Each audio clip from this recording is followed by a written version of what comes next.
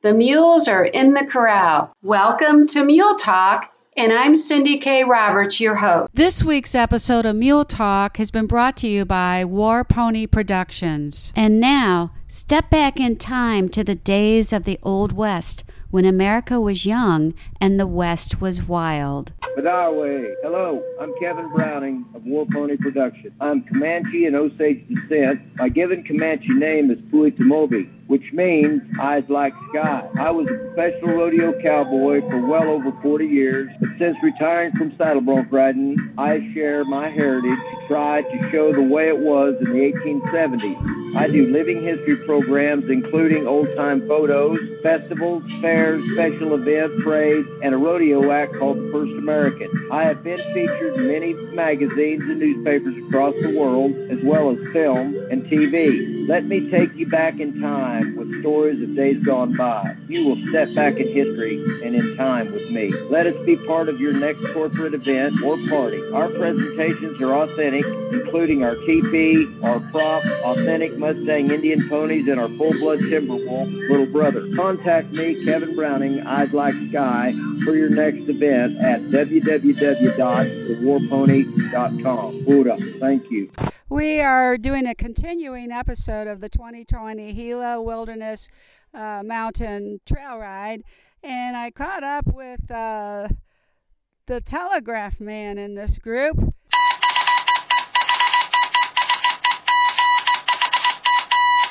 That is in charge of all of the inspections and the radio communications. And he also picked up a soiled dove, I noticed. That's a little trollop sitting next to him. And now we have the brothel inspector that came over to make sure that things are correct. I was just here to check, see has your bed sheets been inspected this morning? No, go ahead, inspect. Well, was there any business district stuff going on last night? Because if so, he owes me $5. None. All right, I'll be down there. I had a sore knee. Yeah, go. And the telegraph guy here, how is it? Did they just force you to come on this ride? I mean, what is it? What is your claim here to these people? Pretty much do. It's a tough crowd, you know. You get picked up on the side of the road and they want you to come along. No, I love it. It's a great trip, so I enjoy coming out here.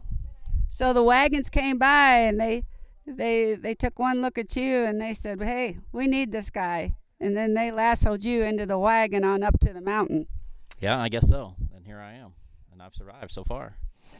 Tell me about those radios. I was really impressed with how you put all the communications together for this group. Well, you know, in one sense they're kind of simple, but a little bit of pre-planning, get our radios together so all of us can talk and communicate. It's kind of it helps pass the time, you know, when we're traveling great distance, and it helps us keep track of each other. And you know, if anybody has a problem, it kind of helps the group stay a group. You know, everybody's can communicate together and hear what's going on. Okay, but I noticed these are not Walmart walkie-talkies. So give us a little bit better details on these radios. Oh, well, what we do every day is we take care of public safety and police, fire, and ambulance services. So these type of radios are the ones that we would use, that police officers and things would use. So they're not your Walmart radio, so they work fairly well.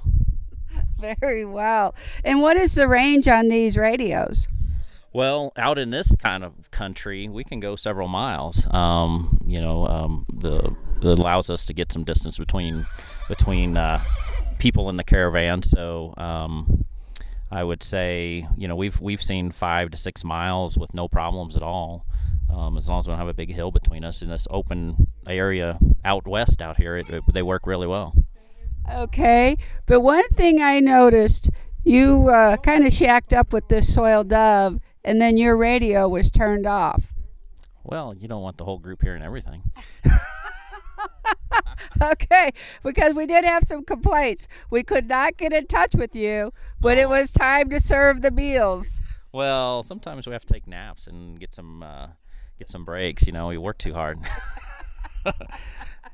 So being out here is tiring. Okay, now I got to ask this. I'm assuming that you conceal and carry, or you open carry. Is that right?